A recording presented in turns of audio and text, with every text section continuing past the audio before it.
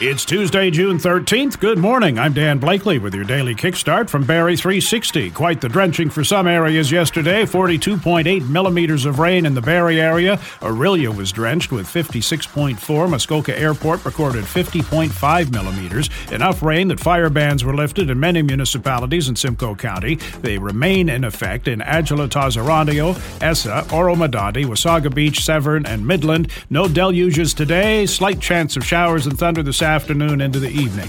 You want to buy a cheap house?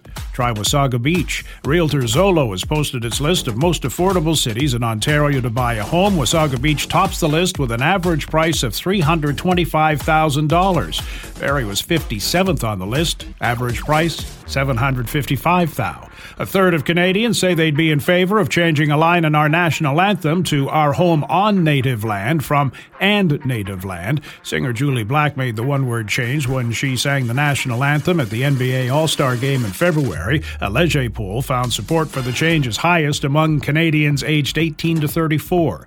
Donald Trump expected in a Miami court today to face charges he hoarded secret government documents, displayed them to visitors, then tried to hide them from investigators who wanted them back. It's the first time the Justice Department has brought charges against a former president. Actor Treat Williams has been killed in a motorcycle crash in Vermont. Police say he was struck by an SUV as it was turning into a parking lot. Made his movie debut in 1975 in the movie Deadly Hero. In all, he appeared in 100 TV and film roles. Williams was 71. The Denver Nuggets won their first NBA championship last night, beat the Heat 94-89 to take the series 4-1. The Las Vegas Golden Knights can take their first sip from Lord Stanley's Stein with a win over the Florida Panthers tonight. Vegas leading that series 3-1. Clouds today, chance of showers, maybe thunder this afternoon. High of 20, UV index 7 or high. That's your kickstart for June 13th. We're back again tomorrow. Until then, remember, society tells us to buy more. Wisdom tells us to need less.